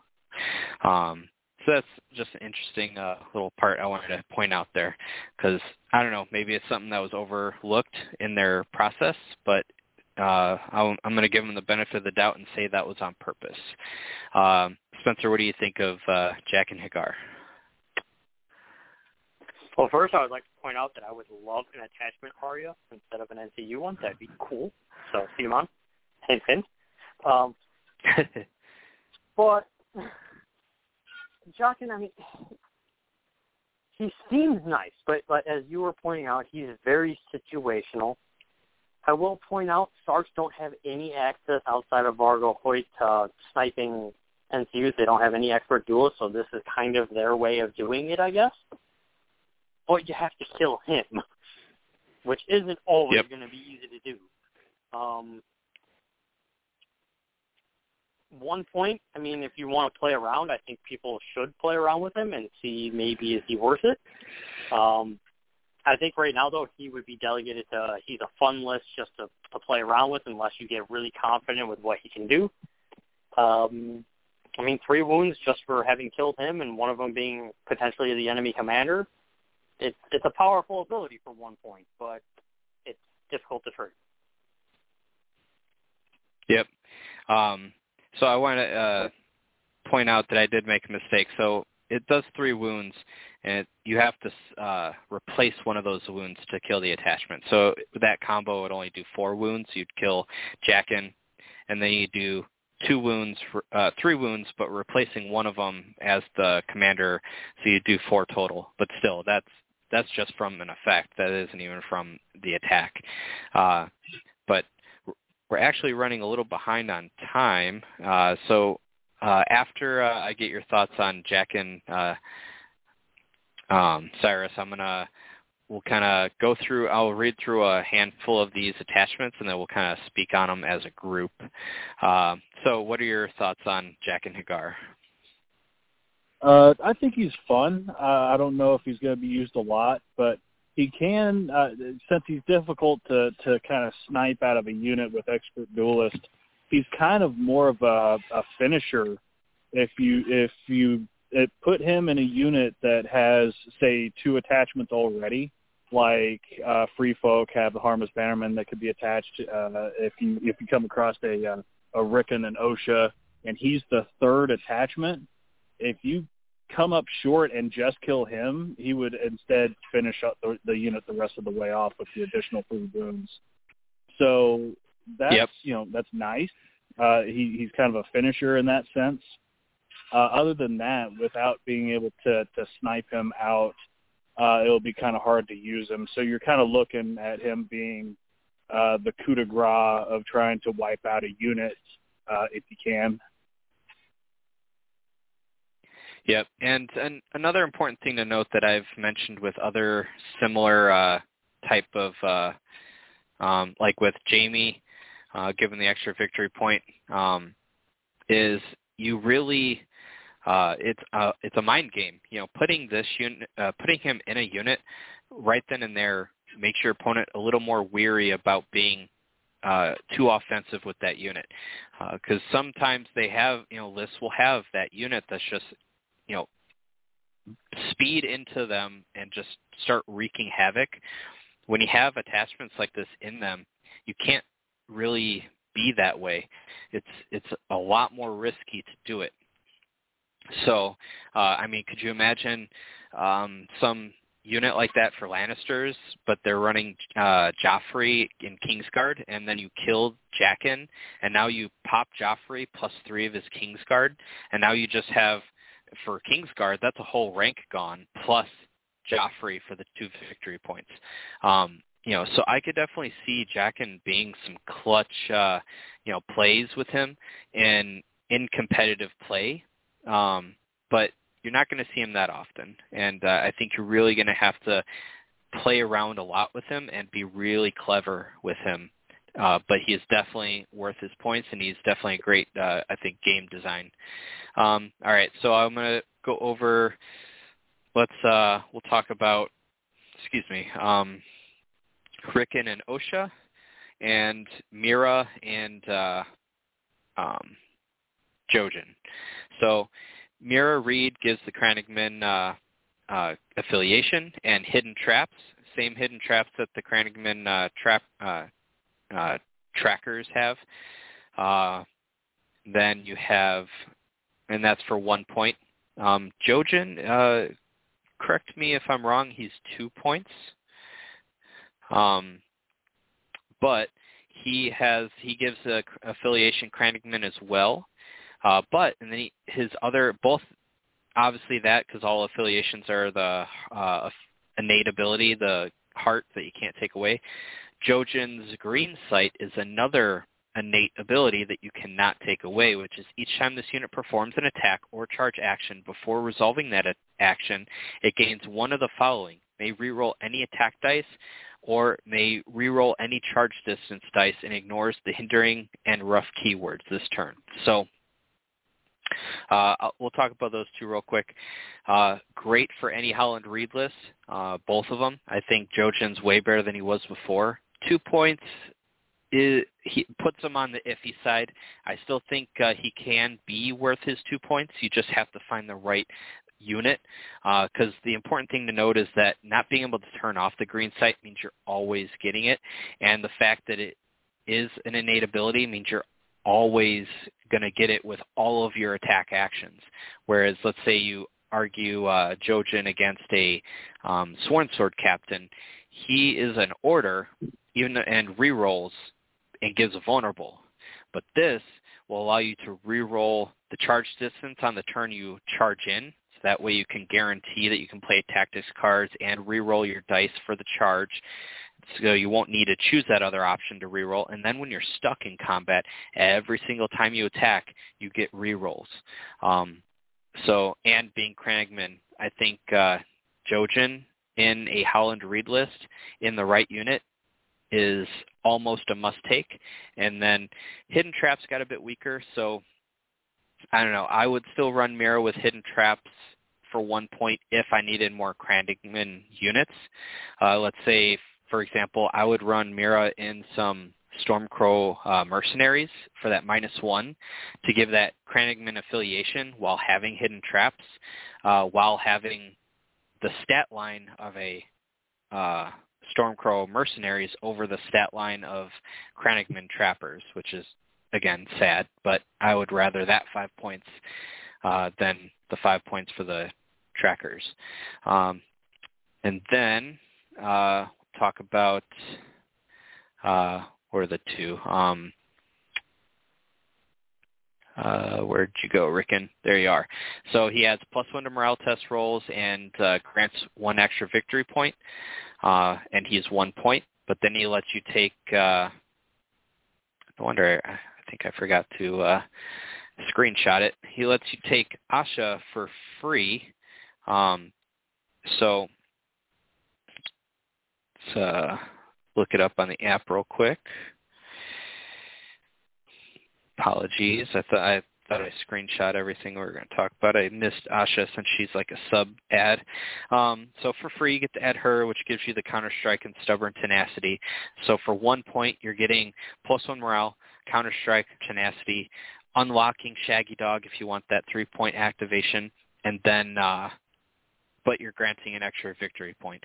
No longer do you have the ability to football throw Rickon across the field to another unit before his unit dies. So whatever unit you stick him in, that's the unit that's going to give up the extra victory point. With that said, we'll go over to you first, Spencer. What do you think about those 4 attachments between Rickon Osha and Jojen and Mira? I'll start with Mira because I think she's the easiest. You kind of had it just right. She's nice for an extra Crannogman for 1 point. Not really going to have many options, though, I think. You're just really looking for that. The Hidden Traps isn't going to do enough. Jojen, 2 points is a hefty price. I would like to point out, though, that his is just attack, so you could actually even put him in Bowman and just have rerolls all the time. Nice. That's a combo I've thought of, but it is a hefty price of 2 points.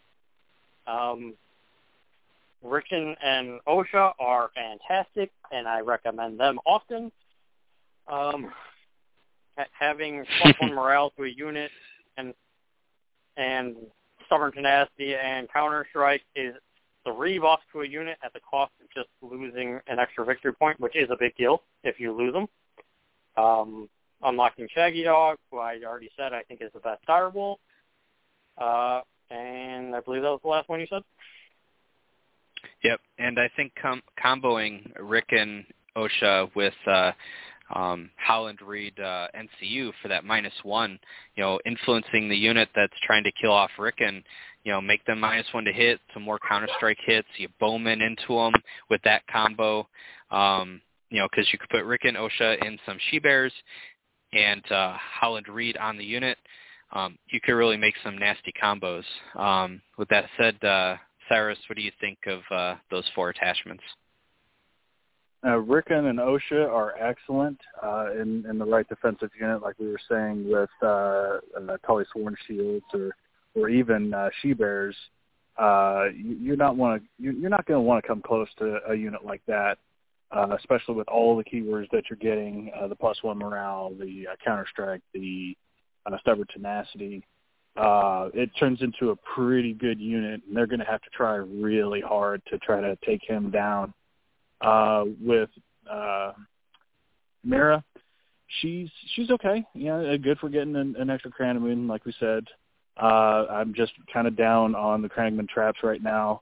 I would often forget to trigger my traps in games, and at this point in time, with the way they are, it'd be like, oh, I forgot to trigger my traps. Oh, well.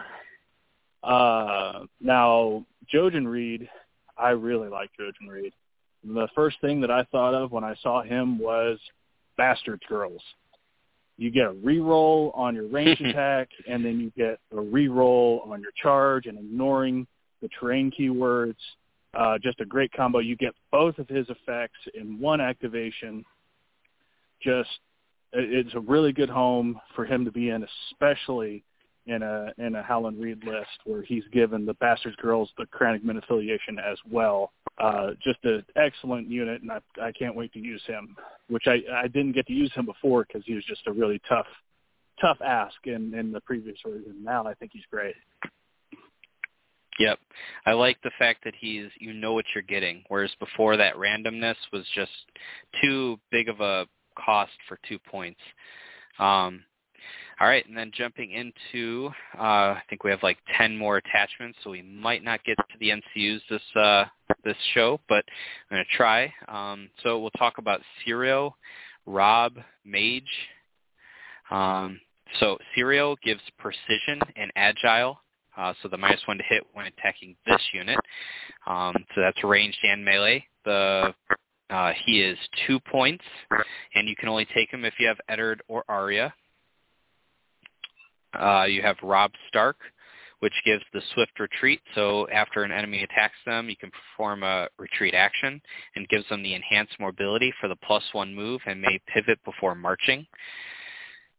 And then Mage Mormont, another 2-point attachment, giving Go Down Fighting. Each time a rank in this unit is destroyed, one enemy they are engaged with suffers 1 wound. And Unyielding, this unit suffers -1 wound from failing panic tests for each of its destroyed ranks. So sticking Mage in some Sworn Shields would be awesome, because every time you pass a panic, they take a wound. Every time you take off a rank from them, they take a wound. And then they're Unyielding with the panic tests and the shield wall. I mean, granted, you're looking at an 8-point unit, but you're really going to make them suffer for attacking you. Hefty price for, again, the same reason, not having the offensive potential to really hold your weight at 8 points. But definitely a scary thought of a defensive unit. Rob Stark in some Berserkers is also awesome for, granted, 8 points, but you have a 7 movement and pivot before marching. And then if your opponent attacks you, you can free retreat. And if they've taken off a rank, now you're hitting on 3s, being able to charge into them with rerolls. Definitely an idea there. And then Sirio Farrell, great in any unit. I think he's perfect in offensive units.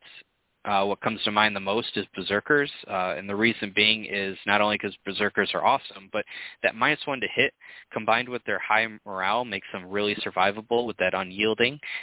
It gives them precision. Berserkers currently don't have a keyword, so precision on Berserkers would be amazing.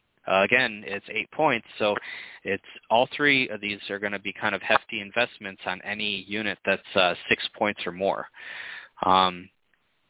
Cyrus, what do you think about these 3? So Sirio, I think he's one of the only units that kept agile. All the other ones became disrupt. So Sirio works on ranged attacks still, while the other ones only work while you're in melee. So he's really good if you're worried about your opponent bringing in excess of ranged units.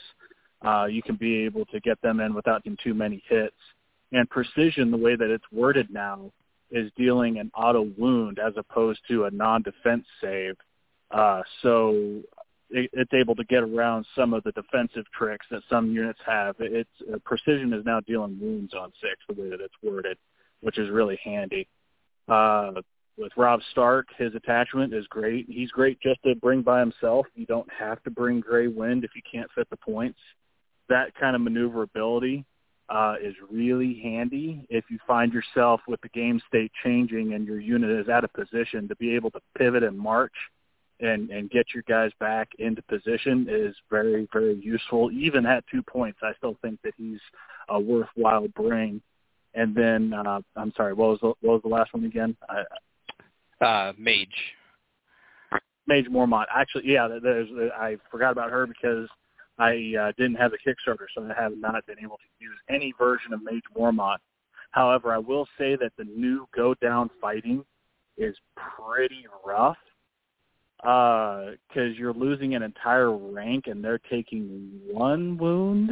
As it used to be D3, and I understand why they changed it. One, they need to get away from D3 effects, and it was really powerful. But you're losing an entire rank and your enemy's taking 1 wound. It's a very small consolation prize. But other than that, not the always, effect though. is pretty handy as well.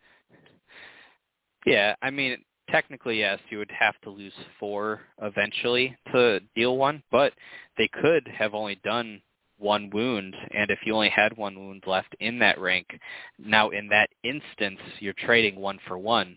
Now, in the overall, like you were saying, though, in the overall scheme of it, you're technically losing 4. They're losing 1, but yeah, I think it's the fact that she has both abilities is what kind of makes her worth it in the right unit. On its own, like you're saying, it's only a little drop in the bucket, but it'll add up eventually. It's more useful in armies that have access to more healing. Like I believe Corrin Halfhand has Go Down Fighting with his attachment, and the Night's Watch have access to a lot of healing. So if you do lose that rank, you're able to pop it back up, and then they have to take another wound when they bring it back down again. It feels a little out of place for Starks because they have limited access to healing. Yeah, maybe in like a very specific build with Eddard with his healing when he attacks, or maybe Eddard NCU. But we'll see. Got about 13 minutes left. Spencer, what's your thoughts on those 3?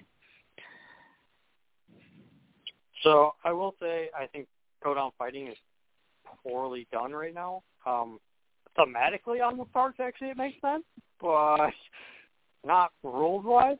And I also understand why that had to change. It was a little too powerful if you controlled the swords doing D3. It does feel a little weak, so I don't think Mage is worth 2 points. I think she would be a very strong 1 point, but 2 points is, I think, too hefty of a price for what she does. Blinking on the others. Cyril Farrell is, I think, really good, but 2 points again. Can definitely boost the unit up, though, and make them be both defensive with a -1 and offensive with precision, and I think precision is going to be underrated in the beginning. That just auto wound is actually a lot more useful when it gets through shield wall, harden, and resilience. Those are all really big things to be able to punch through. Punching on who else there was? And Rob. Who were the others? It was Rob. Is the one you... So I like Rob. I just, again, 2 points is an investment, but maneuverability seems to be a big part of the game on 1.7. So adding maneuverability, retreating options, as you pointed out, adding it to like Berserkers or something, a defense or an offensive unit to be able to do more with it, can be really nice. Yeah, I think I don't know. As you were saying, Cyrus, as I guess kind of both of you, like, or mostly you, Spencer, the paying 2 points. I think when you compare it to a lot of other factions' unique attachments, like Mage, I feel like I've seen plenty of other attachments for 1 point that do just as much as she does, and same with Rob. Sirio, though, Agile, so good. Like, and the fact that he's the only one that you mentioned, Cyrus, that kept Agile and everything else is disrupt now. If you put him in a unit with Disrupt, it does stack. So I think Sirio at 2 is fair because of how crazy the combo potential could be. Rob and Mage, I almost feel like, with the theme of unique attachments being so good for their points, would both have to kind of go down to 1 point to really see enough play. And then jumping over to the last of the unique, we'll talk about Great John, Blackfish, and Brandon Hodor. So first up, Great John Umber, he has To the Last. When this unit would be destroyed, it performs 1 morale test, and on success it is not destroyed but remains in play with 1 wound, then becomes panicked and vulnerable. And he has Furious Charge. Enemies successfully charged by this unit become vulnerable. another 2-point attachment.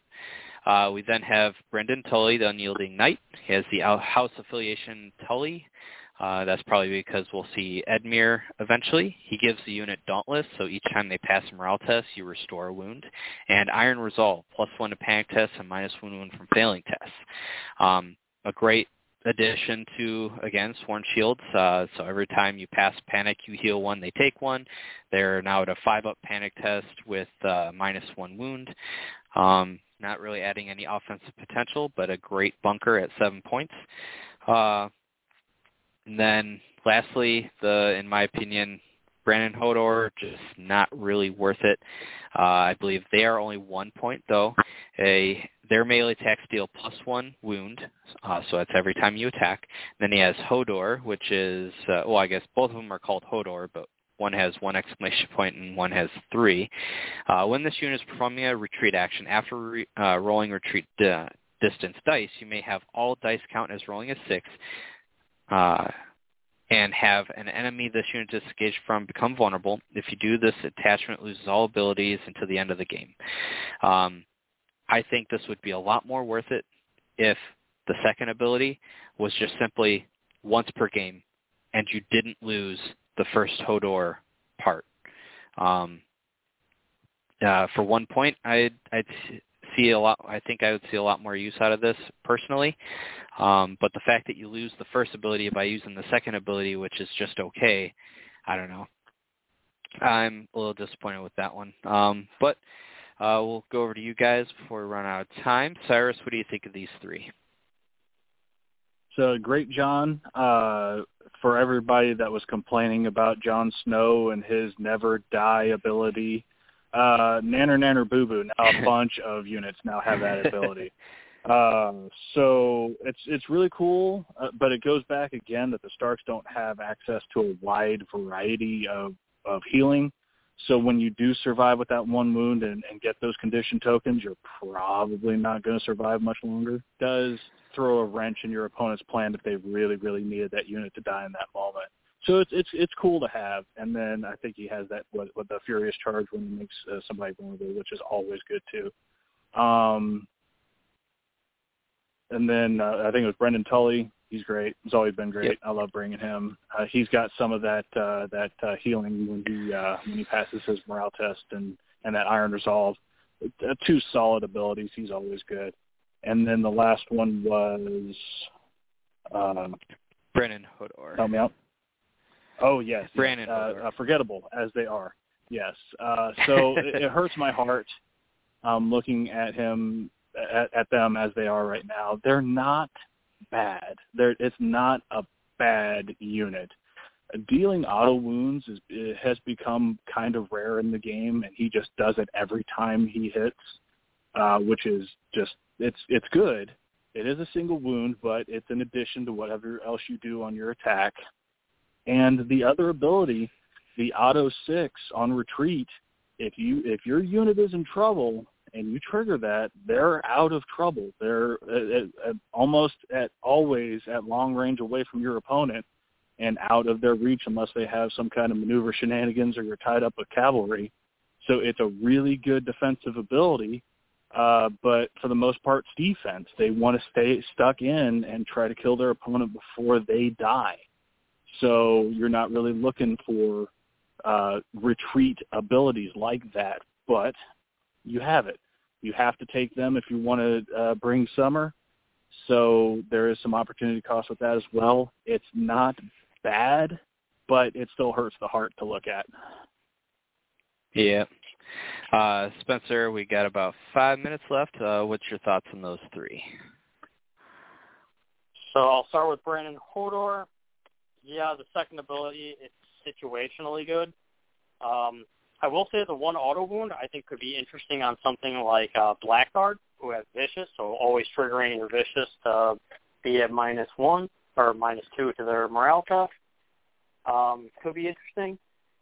I don't like Great John simply because I go both of his abilities are situational.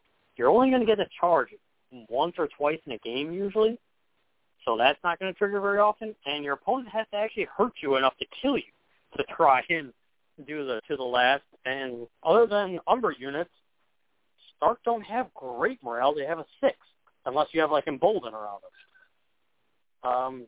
So it's limiting what I think he's effective in to begin with. The last thing, I guess, is Brandon Tully. I think he's good. I think he's always been good. He does what he's supposed to do. He'll help with panic and heal on panic. Nothing wrong with that. Yep. And I didn't really touch much on Great John, but I also want to mention, if the precedent still stands with It Shall Not End, if they attack you and you die from the attack dice, you trigger this, you take a morale and then pass, become panicked and vulnerable with 1 wound, you then still have to take the panic test, and now you're panicked, and if you fail, doesn't matter what you roll on the D3, you then die. So it's, like unless you said, Spencer, it's very situational. What? Unless you're in an Umber unit with Unyielding, then the panic is -2. You have to roll a 3 to die. Yep. So, I mean, running him in a Berserker unit could be a thing, but I think there's much better options. So quickly, I'm going to go over the last 4 attachments, and we'll do NCUs for the next show. These are all the generic ones. So we already kind of discussed the Mormont Veteran, giving you Hardened. Amazing ability. It's a block 1 hit, +1 for each of your destroyed ranks. Great in any unit, really. Hardened is, in my opinion, probably too effective, especially on a commander who gets it for free. And then we have the Sworn Sword Captain giving the martial training, which is order to reroll attack dice and make a defender vulnerable. My go-to option for Berserkers, puts them back at 7 points, and in my opinion makes them way better than the 7-point 1.6 version of them. And then we have the Krannigman Survivalist, Elusive Escape, reroll any retreat distance dice, and enemies to disengage from may not pivot and become weakened, and then have Pathfinder, which ignores his dangerous, hindering, and rough keywords. Also an awesome attachment for just about any moderate or mediocre to great movement units. And then we have the Krannigman Warden, which has the Overwatch, an enemy that ends march or maneuver action in long range and line of sight of this unit. They perform 1 ranged attack on that enemy. So quickly, in about 1 minute, Cyrus, what are your thoughts on those 4? I love the Sword Captain. I've played some Night's Watch, and the Sworn Brothers have that martial training, and it is tremendous once you get into combat with the perpetual vulnerable token and constantly getting rerolls. That's great. I love the Krannigman Survivalist. Causing some maneuver shenanigans and being able to retreat and not allowing them to pivot. It's hard to find anything wrong with any of those attachments. I think they're all great. Yeah, I think the generic attachments are on point. Starks have some of the best generic attachments of any of the factions. I think it's the unique ones where they're kind of lacking a bit. And Spencer, how about you? Got about 30 seconds for you. All right, so Mormont Veteran, excellent. I would recommend Sworn Swords or Berserkers to make them durable. The Sword Captain, great, again, on Berserkers to make them offensive. I could even see in Sworn Shields to make them have some offense. The Warden sounds great in theory, but like we said in our testing, it's easier to get around, but it does play mind games. And the Survivalist, I think, could be great with Rob, who has cards to do some retreat action. All right, there you have it, guys. Thank you all for listening in. I apologize for the very quick end here. It just ran a little later. That's why we're doing a 2-parter for all these factions. There's just so much to cover, and we don't want to really skip anything. So we kind of saved, the more generic stuff for last. So thank you all for listening in. We will be back, I believe, Sunday. This is Small Council Radio, and it is dismissed.